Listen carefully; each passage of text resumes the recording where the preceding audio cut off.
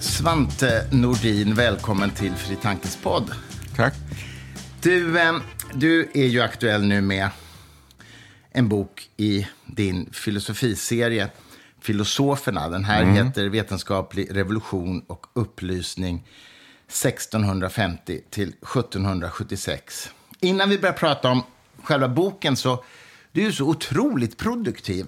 Alltså, du har ju skrivit närmast ouppräkneligt oändligt många böcker, känns det som. Hur hinner du med? Ja, jag skriver lite grann varje dag. Du gör det? Det är väl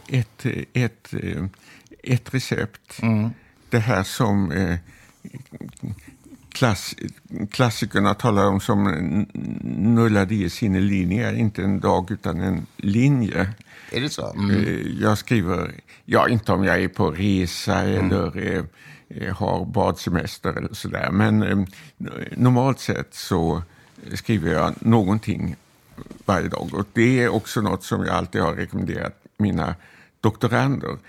Alltså att håll en rutin.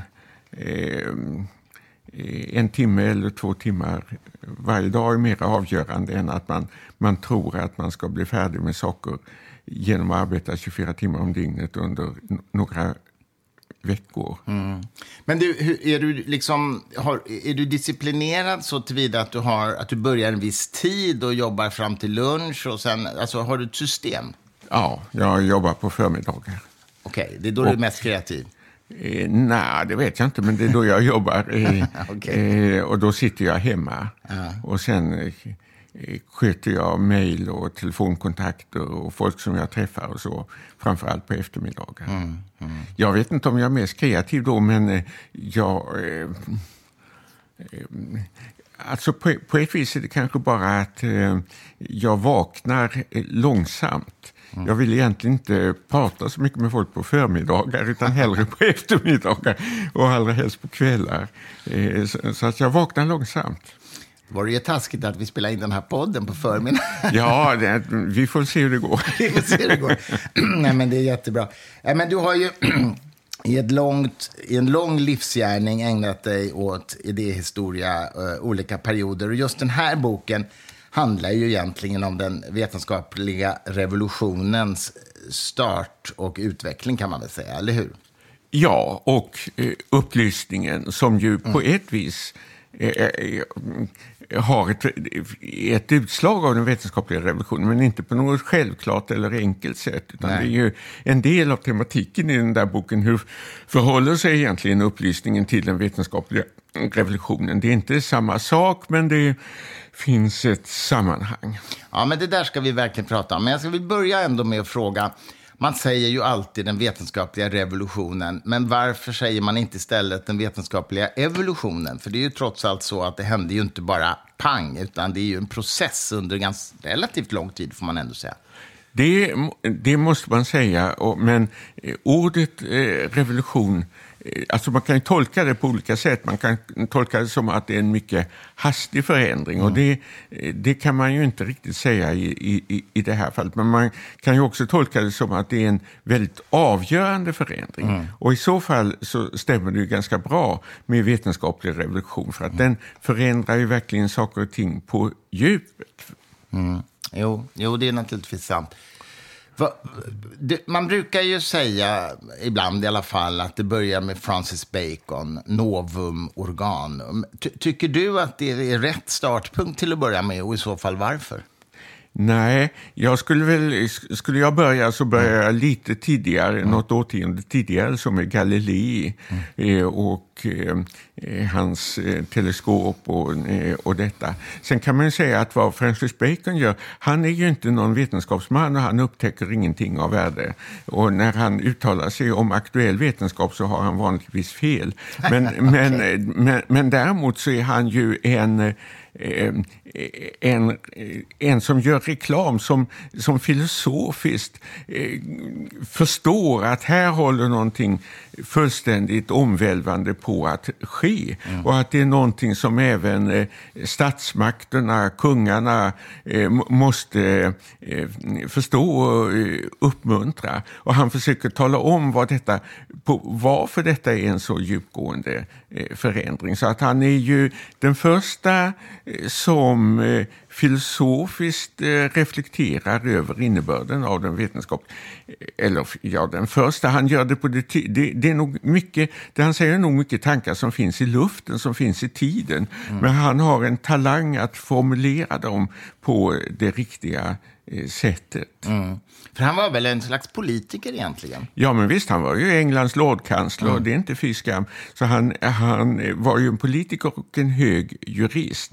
Det var ju det som ledde till trassel så småningom när han anklagades för att ha tagit mutor och så. Ja, just det, precis. Okej, så du ville börja med Galileo och teleskopet. Tänker du det att själva uppfinningen av teleskopet var en brytpunkt, så att säga, som förändrade människans syn på sig själv och plats i universum? Ja, de här filosofiska instrumenten som man sa, teleskop och mikroskop och annat. Kallar man det filosofiska instrument? Filosofiska instrument, det är ju rätt roligt. Ja. Det skulle man inte göra idag. Nej, men då gjorde man det. Och de förändrade ju filosofin. Det är ju lite det jag diskuterar i just den här volymen. Och det är klart att om man tänker efter, vad innebär det för någonting? Ja, det innebär ju att synen förändras. Teleskop och mikroskop innebär ju att synförmågan förändras på ett fullständigt grundläggande sätt. Om du menar att själva synförmågan är, som Aristoteles menade, liksom är avgörande för människans kunskap. För Aristoteles säger ju detta, att det sinne som spelar störst roll kognitivt, det är synförmågan. Och vi har det ju i alla språks metaforer. Jag inser, jag ser det och det.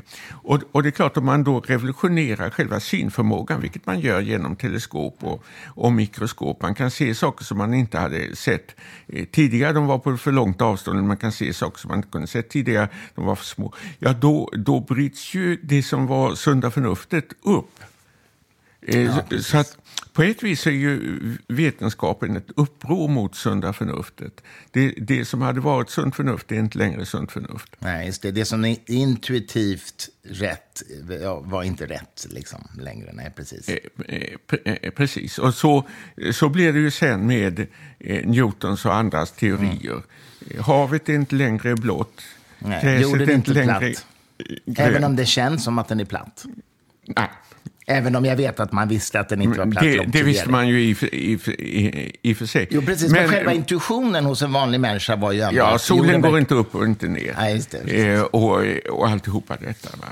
Ja, precis. Men det är så kul det här du säger om mikroskop och teleskop. För att när jag fick en son, min son för 12 år sedan, så skaffade jag just ett mikroskop och teleskop också. För jag tänkte, jag skaffade det helt enkelt för jag tänkte att när han växer upp och utvecklas och upptäcker världen med sina ögon, så att säga, så vill jag att han ska kunna upptäcka makrovärlden och mikrovärlden också parallellt med den vanliga världen. Så det är lite samma tankesätt som du ger uttryck för här, att synen är ju vårt kanske viktigaste verktyg att upptäcka världen. Oerhört mycket så, ja. Det tror jag. Tänker du också att teleskopet, kanske framförallt snarare än mikroskopet, gjorde att människan började relativisera sin importance, vad heter det? Sin viktighet, förstår du vad jag menar? Ja, men visst. Alltså, ju längre du tittar ut i världsrymden, desto tydligare inser du att det här slutna systemet, vare sig nu med jorden i mitten eller med solen i mitten. Den här världslöken med skal utanför skal, och med kristallsfären längst ut och så. Den medeltida världsbilden. den överges ju dels genom att den vänds ut in med Copernicus, solen i mitten istället för jorden. Men dessutom så sprängs ju själva skalet. Och man börjar inse, som Giordano Bruno och andra, att men det finns oändligt många världar. Om man kunde ge sig ut i världsrymden, så skulle man träffa på solar och solsystem och nya solar och solsystem. Och då blir det detta oändliga universum. Och det är klart att det ger människan en ny plats. Det är ju detta som Pascal talar om, till exempel, hur man inser att jorden är bara ett stoftkorn och till och med solen är bara ett stoftkorn i famnen på ett oändligt universum. Och han talar ju om hur dessa oändliga rymders eviga tystnad skrämmer mig. Ja, just det. Och Bruno gick det ju inte så bra för. Han blev ju bränd på bål för detta. Ja, han hade andra kätterier som bidrog till detta. Men Bruno var alltså en av dessa figurer som finns under den här tiden. Alltså en genialisk tokstolle. Som hade alla möjliga bizarra idéer. Och så är det ju den här tiden, att magi och vetenskap, astrologi och astronomi, alkemi och kemi, det som vi från dagens ståndpunkt tycker är vansinnigt och det som vi tycker var väldigt nydanande, det blandas ju hos samma personer väldigt, väldigt ofta. Och de här som var djärva nog, dumdristiga nog att tänka, begåvade nog att tänka på egen hand, de tänkte okonventionella saker som ibland enligt eftervärlden var stolliga och ibland enligt eftervärlden var genialiska. Och det stolliga och det genialiska blandas. Det är inte förrän efter 100 år eller 200 år som man har en uppfattning om vad som var vad. Nej, jag förstår. Ja, nej, men det är intressant. Alltså, Newtons fäbless för alkemi och ockultism till exempel, och samtidigt en av de riktigt stora vetenskapsmännen, eller hur? Absolut, ja, men så. Samtidigt som hans gravitationskrafter betraktades ju av andra som ockultism, eller hur? Alltså det avfärdades. Det var ju långt ifrån självklart det här med verkan på avstånd. Det var ju något som Descartes till exempel avvisade helt och hållet. Och det är ju så är det ju. Johannes Kepler, en genialisk matematiker och vetenskapsman, det är ju också väldigt fyllt av nypythagoreiska och nyplatonistiska metafysiska föreställningar som kanske är helt inaktuella idag, men det är en talmystik. Det är bara det att talmystiken ger ju nyckeln till universum. Det är det som är så konstigt. Att talmystiken kan tala om för oss hur världen är. Det tar lite tid att smälta det där. Men man måste göra det. Man måste inse att vetenskapens väg är inte rak utan slingrig. Och det finns massor av återvändsgränder. Ibland går man framåt, ibland tillbaka, ibland runt om. Och det som ur eftervärldens synpunkt kan verka vara en rak linje, det är inte alls en rak linje om man ser det, hur det var i sin egen tid. Och jag försöker ju i den här boken visa på alla de kontroverser och irrgångar som fanns i den vetenskapliga utvecklingen. Ja, precis. Jag tänker bara på det här du säger om matematiken som beskriver universum. Det där är ju fortfarande en diskussion inom matematisk filosofi. Liksom. Hur kan matematiken på ett så vackert och enkelt sätt beskriva hur det är? Liksom? Det är ja, men visst är det. Det är ju ett huvudproblem. Och är det så att de vackra formlerna alltid är sanna? Och är det så att de sanna formlerna alltid är vackra? Hur förhåller sig egentligen enkelheten till sanningen? Alltså det är ju ett mysterium. Det är ett av de stora mysterierna. Ja, nej, men verkligen. Verkligen. Och Jag tänker på det här med Newtons spöklika verkan på avstånd. Det finns ju en analogi, eller en parallell i 1900-talets fysik, när Einstein inte accepterar kvantfysikens sammanflätade partiklar. Ja. Och det avfärdade han ju också, sa det där är spooky action on a distance. Det är ju helt orimligt. Men nu har man ju experimentellt kunnat visa att partiklar kan vara sammanflätade trots att de befinner sig i teorin ljusår ifrån varandra. Precis. Så Precis. Det finns mycket kvar att lösa. Det är inte så att mysterierna har försvunnit på något vis i den moderna fysiken. Nej, verkligen inte. Verkligen inte. Men du säger att, eller du skriver ju i din bok mycket om kontroverserna. Det är kul att tala om det lite grann. Vilken tycker du liksom i den vetenskapliga revolutionens början, vad var den största kontroversen och hur utspelade sig den? Ja, dels så finns det ju massor av kontroverser som handlar om just det här som vi nämnde, Descartes virvlar kontra Newtons gravitationsteori och så. Vad är det som driver planeternas rörelse? Och finns det tomrum eller finns det vakuum eller finns det inte det? Finns det en eter som uppfyller allt och så?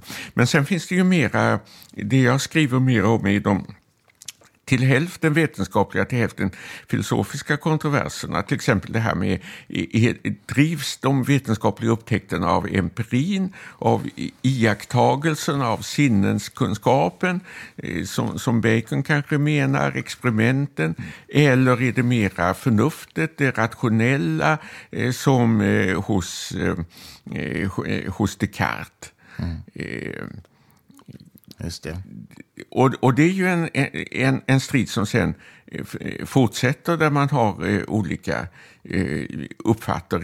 uppfattningar.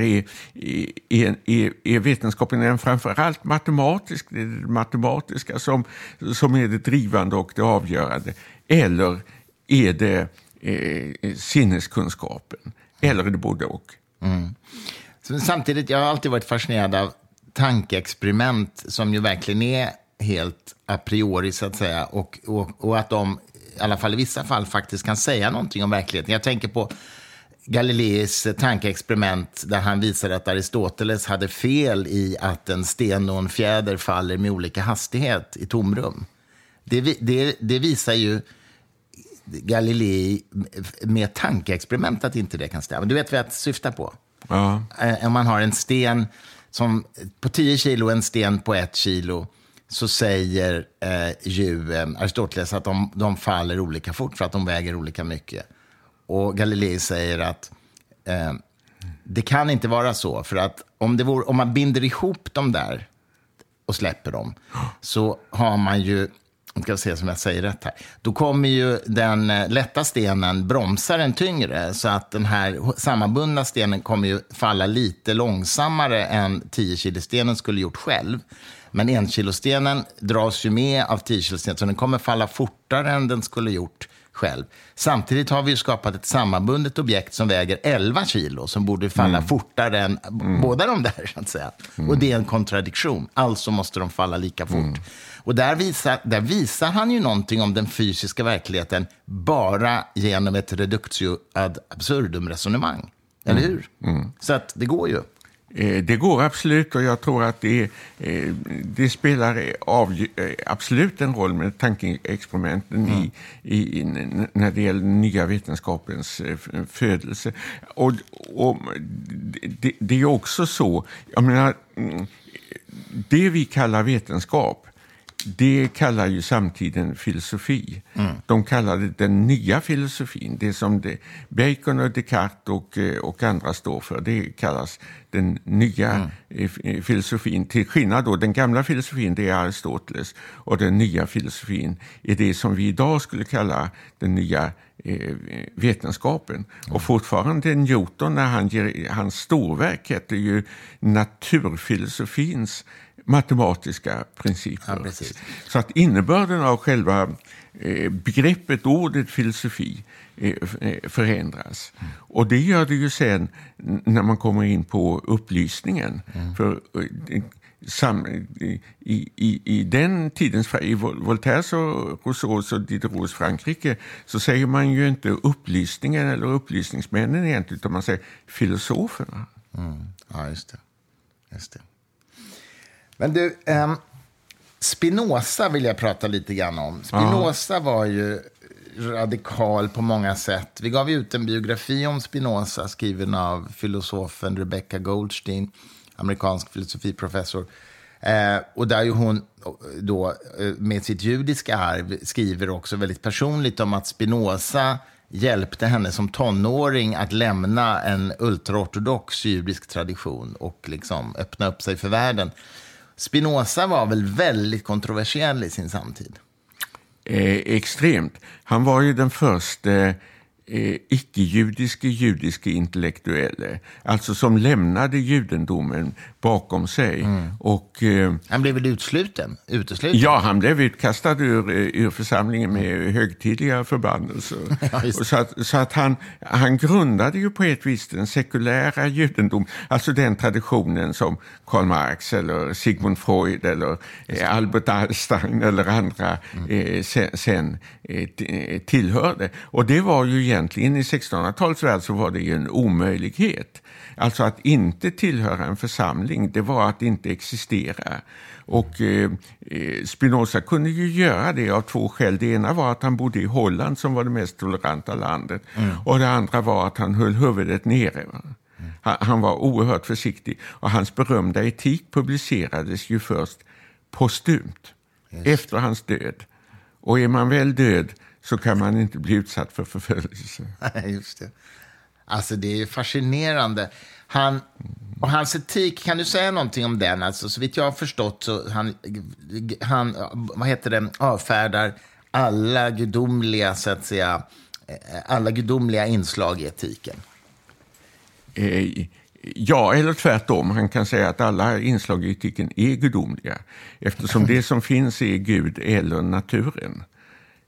Gud och naturen och universum är samma sak. Men då är ju frågan, var han panteist eller var han ateist? För jag menar, om man säger att universum är precis som universum är, men okej, vi kan kalla det Gud. Ja, men då är man kanske inte religiös egentligen. Det är vad hans motståndare sa. Det var hans motståndare sa. Han är en kryptoateist. Han vågar bara inte säga det. Jag tror inte det. Utan jag tror verkligen att han såg naturen som gudomlig. Exakt vad det innebar kan man diskutera. Ja, det är det jag undrar lite. Men såg han en teleologisk riktning? Nej. Detta är ju väldigt viktigt. Att en del av den gamla filosofin eller aristotelismen, det var ju tanken på ändamålsorsaker. Att naturen drevs mot ett ändamål. Att processerna i naturen drevs av en inneboende ändamålsenlighet. Ekollonet förvandlas till eken genom en inneboende ändamålsenlighet. Och det där är ju en brytpunkt i den nya naturvetenskapen som Descartes men också Spinoza gör upp med. Och Spinoza menar ju att det finns inte några ändamålsorsaker utan bara verkande orsaker. Orsaken kommer alltid före verkan. En slags mekanistisk determinism. Mekanistisk determinism. Ja. Men då undrar man ju vad som är kvar av det gudomliga då i hans beskrivning av att naturen är gudomlig. Ja, det är ju det som är kvar är harmonin, skönheten. En slags estetik, en estetisk aspekt, tänker du? Ja, på sätt och vis är det ju... Som han kallar gudomlig. Är det ju det. Men det innebar ju en absolut en godhet att det onda egentligen bara är något icke-existerande, en skugga, medan det goda är som ljuset. Och så han är ju på ett vis väldigt optimistisk. Alltså att det är en skönhet och en harmoni och etiken går ju ut på denna amor de intellectualis, alltså den intellektuella kärleken till Gud. Att när vi ser saker och ting ur evighetens synpunkt och frigör oss från alla personliga aggressioner och dumheter av olika slag, då kan vi förstå det harmoniska och det gudomliga i allt det som finns i universum. Det är kanske lite det som gjorde att Albert Einstein, när man frågade om han trodde på Gud, så sa han, jag tror på Spinozas Gud. Ja, just det. Ja, precis. Samtidigt som Einstein, det finns ju brevväxlingar med hans kollegor där han säger att han är oerhört irriterad över att andra kallar honom religiös. Ja. Och han avfärdar ju liksom Bibeln som sagobok för... Ja. Men det är så såg ju Spinoza också. Bibeln var en sagobok, men Bibeln hade en viktig uppgift, nämligen att inskärpa lagen, inskärpa 10 Guds bud hos de som inte själva var filosofer, alltså den gemena hopen, den stora massan. Och så. De kunde inte förstå de filosofiska resonemangen, och det ska Spinozas etik är verkligen inte lättillgänglig. Det måste man hålla med om. Men de kunde förstå de enkla berättelserna i Bibeln som inskärper att lagens bud, du ska inte dräpa och alltihopa det där. Mycket enkelt. Ja, just det. Sen så, du skriver ju om Holberg och Diderot, D'Alembert, hela det gänget. Då är vi ju framme lite längre fram. Diderot med hans encyklopedi och sådär, de var väl i någon mening väldigt mycket mer rebeller mot sin samtid kanske än de här tidigare filosoferna, eller vad tycker du?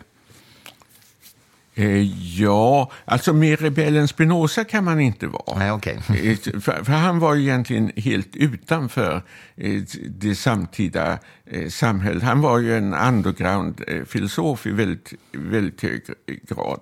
Ännu mer än Diderot, som ändå dvaldes på, syntes lite tydligare, men utsatte sig naturligtvis för risker och för förföljelse. Men jag förstår vad du tänker på. Alltså de var mer rebelliska på det viset att de på ett mycket öppnare sätt och i skrifter som de publicerade under sin egen livstid provocerade medvetet. Och kritiserade samhället, religionen, kyrkan, politiken, allt möjligt. Och Diderots storverk var ju den här encyklopedin i en massor av olika band.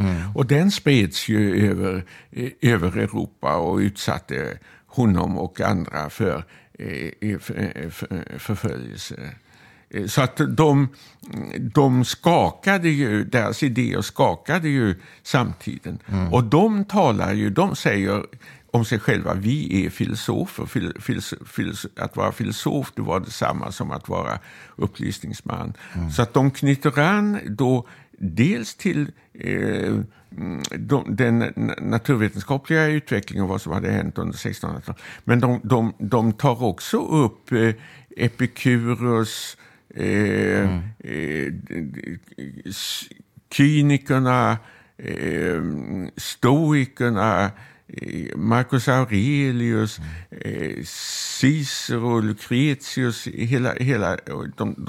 de tar inte avstånd från antikens filosofi, utan tvärtom, de ger den en ny tolkning. Och det beror ju lite på att antikens filosofi är ju oberörd av kristendomen, som ju inte uppfinns förrän lite senare. Nej, och de vare sig de är kristna eller inte, så är ju deras ståndpunkt inte grundad i Bibeln eller någonting i den stilen, utan i ett tänkande av en lite annan karaktär. Diderot var väl till och med liksom i klammeri med censurmyndigheterna rätt mycket?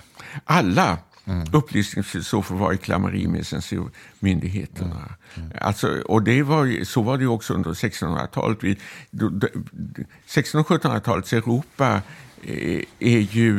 det är inte den fria tankens oas. Det är inte så att man kan publicera precis vad som helst och ändå undgå förföljelse. Eller tvärtom, möjligheten av förföljelse på olika sätt, den finns hela tiden närvarande. De tänker hela tiden på detta och de planerar sina publiceringar och även sina bostäder.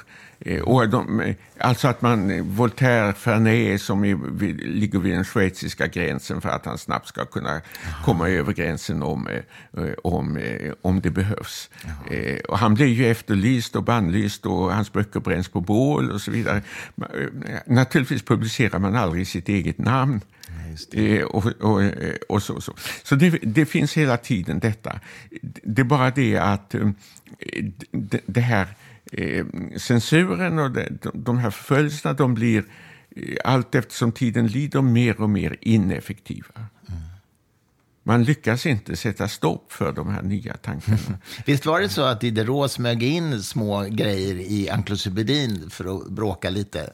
Jag hörde någonstans till exempel att i avsnittet som handlar om den katolska transsubstantiationsläran, alltså det här med att under nattvarden så förvandlas vinet och oblaten till Kristi kött och blod. När han beskriver det så har han en fotnot där det står läs vidare under kannibalism. Jag vet inte om det är sant, men men det var många sådana tricks. Ja, eller hur? Han busade liksom lite. Precis som man smög in kontroversiella åsikter under någon rubrik där ingen kunde ana att exakt, det skulle... Ja. Som i detta fall. Ja, precis. Ja. Det är ganska roligt. Men du, jag vet att du har sagt i andra sammanhang att Gutenberg var en förutsättning för den vetenskapliga revolutionen. Vad menar du med det? Jo, men jag tror att tryckkonsten var väldigt viktig.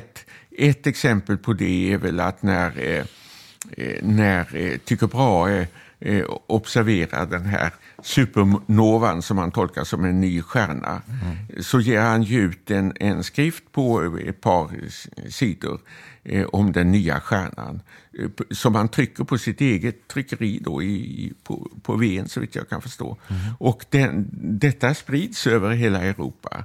Nu har Tycho Brahe upptäckt en ny stjärna, vilket ju var ett grundskott mot den gamla åskådningen som gick ut på att ingenting nytt någonsin hände ovanför månen. Så att och då kan man säga, hur skulle en vetenskaplig revolution ha kunnat äga rum utan tryckkonsten? Alltså om allting bara hade varit skrivna böcker och brev och så. Det hade ju... handskrivna menar du? Ja. Handskrivna. Det hade gått väldigt mycket långsammare. Jag tror att det är oerhört betydelsefullt att tryckpressen kommer in, att man kan publicera. Visserligen så fortsätter man ju att brevväxla. Visserligen så låter Newton bli att publicera revolutionerande upptäckter inom matematiken, infinitesimalkalkylen och så. Vilket gör att det blir en strid mellan honom och Leibniz som oberoende av Newton uppfinner samma kalkyl 10-20 år senare. Men så det dröjer en tid innan det här bryter igenom. Men det är ju ändå det här med publicering av nya rön och upptäckter. Det är ändå någonting via tryckkonsten.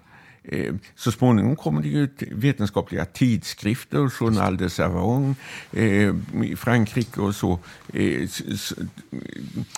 som ytterligare snabbar upp den här processen. Så att tryckkonsten och Gutenberg spelar en roll för att sprida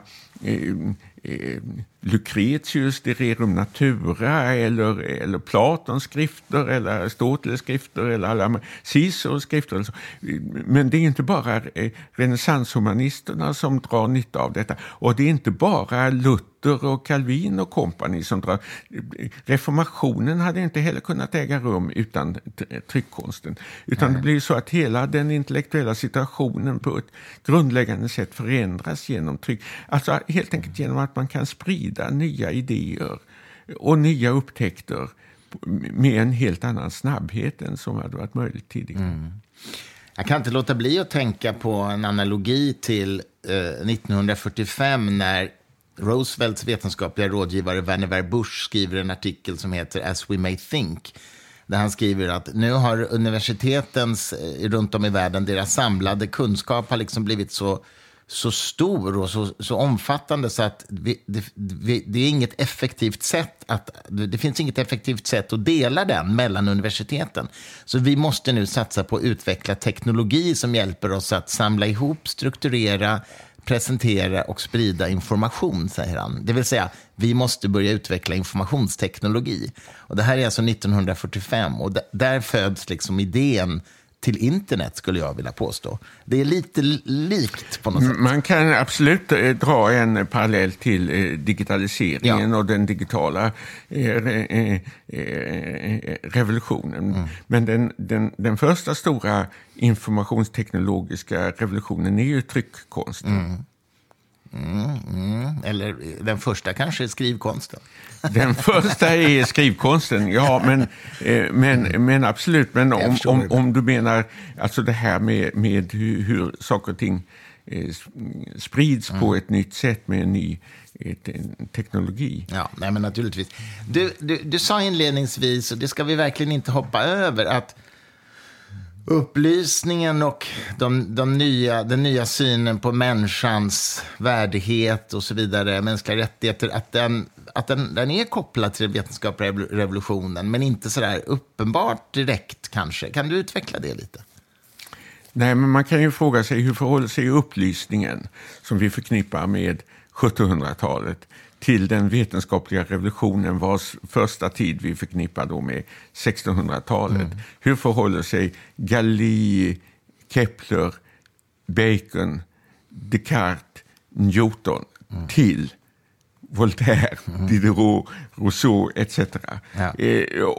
Och att det finns ett förhållande, att den vetenskapliga revolutionen är en förutsättning för upplysningstiden och upplysningsrörelsen. Det håller ju alla med om naturligtvis, och det ena följer efter det andra i tiden. Men vilken är kausaliteten? Det är ju långt ifrån självklart. 1600-talets Newton drog inte några upplysningsmässiga konsekvenser av sina upptäckter på något självklart sätt.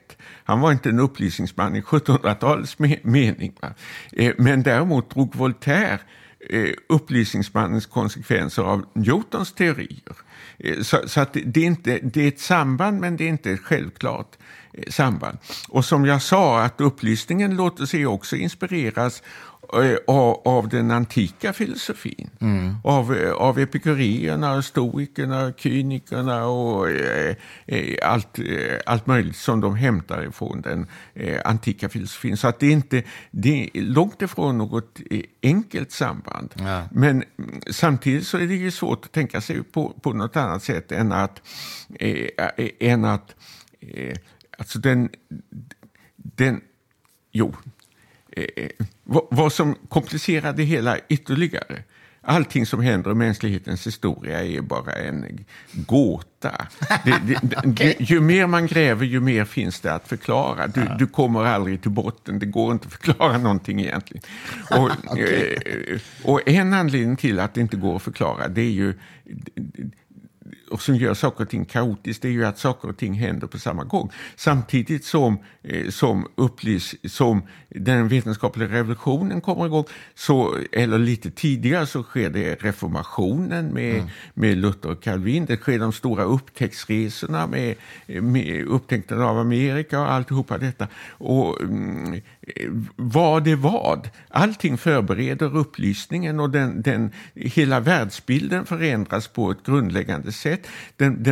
Kyrkan och religionen skakas av reformationen, av upptäckten av nya kontinenter, av upptäckten av nya stjärnor. Vad betyder mest? Det är väldigt svårt att veta. Och det är väl också så, tänker jag, att det finns ju väldigt många såna här enkla bilder av att kyrkan motverkade ju vetenskapen mot Darwin och Galilei och sådär. Men det finns väl också mycket mer komplexa samspel mellan teologerna och vetenskapsmännen. Jesuiterna hade ju fantastiska vetenskapsmän i sina kretsar bland annat. Ja, men så var det ju. Och det här enkla, det är mycket en efterhandskonstruktion av 1800-talets antiklerikala tänkare och positivister, så att man skulle se det som en kamp mellan religion och vetenskap, eller mellan kyrka och vetenskap. Så enkelt är det inte. Ibland så är kyrkan och kyrkorna sätter sig på tvären mot vetenskapen. Ibland är det tvärtom. Den här idén som jag nämnde om otaliga nya världar, en oändlighet av världar som Giordano Bruno fick lida för. Den som pionjären där är ju Cusanus på 1400-talet, som var kardinal i den romersk-katolska kyrkan. Så att saker som vi i efterhand kan tro borde vara väldigt kätterska var inte det, uppfattades inte på det sättet nödvändigtvis. Alltså det där är en härva, och många av dem som var inom det engelska Royal Society, där Newton är medlem och John Locke är medlem och så vidare. Många av dem var antingen väldigt fromma, som Boyle, som höll med egentligen om det mesta som den engelska statskyrkan tyckte. Eller också var de kätterska på ett fanatiskt sätt, som Newton till exempel. Var Newton det? Ja, alltså han förnekade ju treenighetsläran. Ja, just det. Han trodde inte på det. Men det innebar ju inte att han förnekade Gud, tvärtom. Alltså han var väldigt, väldigt, väldigt religiös. Det låter lite som muslimsk nästan då, höll jag på att säga. Ja, det kan du... Ja, men det kan att det bara finns en Gud och inte liksom treenighet. Alltså det går ju genom hela...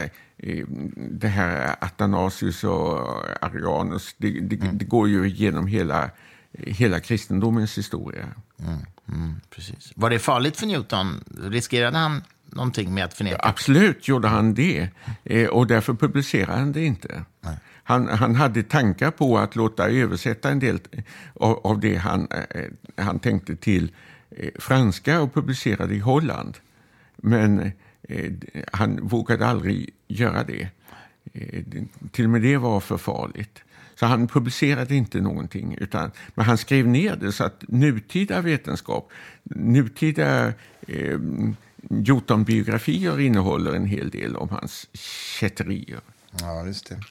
Nej, men jag vet ju att teologin har ju haft en relativt relevant roll för den matematiska filosofins utveckling. Till exempel Kantor i slutet av 1800-talet med oändlighetsbegreppet. Det fick ju mycket kritik av andra matematiker, men då kom ju påven Leo den 13, tror jag det var, till hans undsättning och liksom stödde hans matematiska utveckling och så här.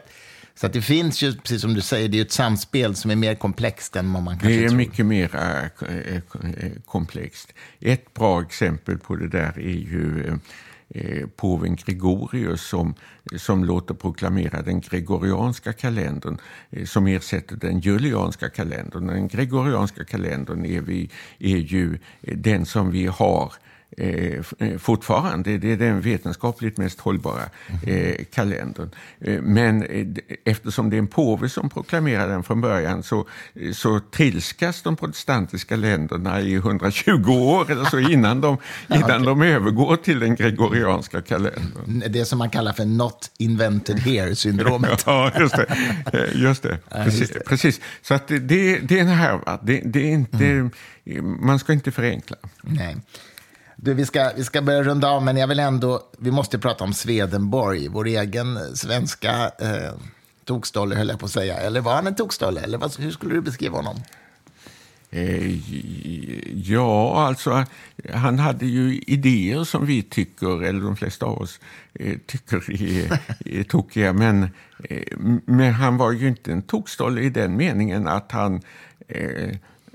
han inte, alltså han levde ju i det samtida samhället. Han var ju inte någon förföljd galning som levde som eremit i de djupa skogarna, eller tvärtom. Alltså han fungerade ju väldigt normalt socialt. Han publicerade sina tankar. Han var ju en erkänd person. Så att Tokstol och jag tyckte ju att han var en drömmare med de här andarna.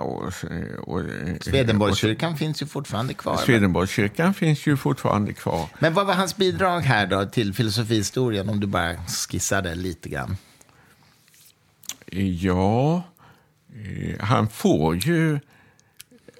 får ju anhängare tidigt och runt om i England, i Frankrike.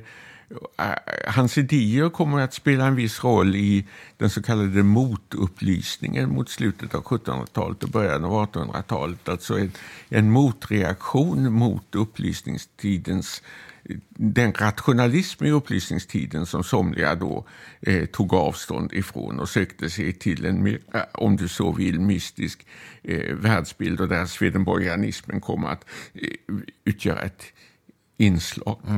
Just det. Sen var ju Swedenborg själv naturvetare i sin egen tids mening, så att det var inte så att han ställde sin religiösa inspiration i motsats till den samtida naturvetenskapen. Det gjorde han ju inte alls. Nej, precis. Du, om vi bara hoppar fram till vår samtid nu, vad ser du bara kort liksom, och avslutningsvis, vad ser du för tendenser? Finns det hur ska jag uttrycka det här? Ser du med ljus blick på vetenskapens utveckling, eller ser du att det finns allt mer antivetenskapliga rörelser i världen som liksom är problematiska? Hur ser du på vår framtid? Alltså om du tar begreppet upplysning, så har det ju två innebörder. Det ena är att det betecknar en historisk epok, ungefär som renässansen eller romantiken eller barocken eller någonting. Det andra är att det är ett slagord. Jag är för upplysning. Upplysningen lever den, eller någon som Steven Pinker eller någon sån. Och den här dubbelheten är naturligtvis ur idéhistorikens synpunkt så är den ju problematisk. Och jag försöker skriva upplysningens historia på det historiska sättet. Jag är inte ute efter att omvända läsarna till något speciellt sätt att se på verkligheten, utan jag försöker förklara hur den här rörelsen uppstod. Sen skriver jag naturligtvis påverkad av att jag själv bejakar upplysning. Jag tror att det var en lycka för västlandet att upplysningen ägde rum. Och jag tror att det var en olycka för den muslimska världen att det inte ägde rum en upplysning på samma sätt där. Jag tror att det var en olycka för Ryssland att Ryssland bara tangerades av, trots Katarina den stora och hennes kärlek till Diderot, så bara tangerades av så jag ser upplysningen som en befrämjande epok. Det är inte det, men som historiker så det finns inget ja eller nej, det finns inte framsteg och bakslag i någon självklar. Allting är väldigt mycket mer komplicerat än så. Och det fanns naturligtvis kritik mot upplysningen på 1700-talet och det tidiga 1800-talet som var väldigt befogad. Och det är ju lätt att förstå att man tog avstånd från jakobinernas skräckvälde, hur mycket de än åberopade Rousseau och annat i upplysningsarvet. Det behöver ju sin tur inte innebära att man kritiserar Rousseau på grund av Robespierre, för Rousseau hade ingenting egentligen med Robespierre att göra.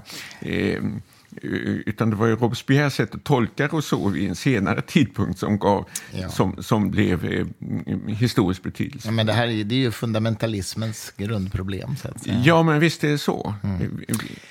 Svante, det är jätteintressant. Vi ska avrunda här. Det blev en spännande samtal om din nya bok. Svante Nordin, stort tack för att du var med i Fri Tankespodd. Tack ska du ha.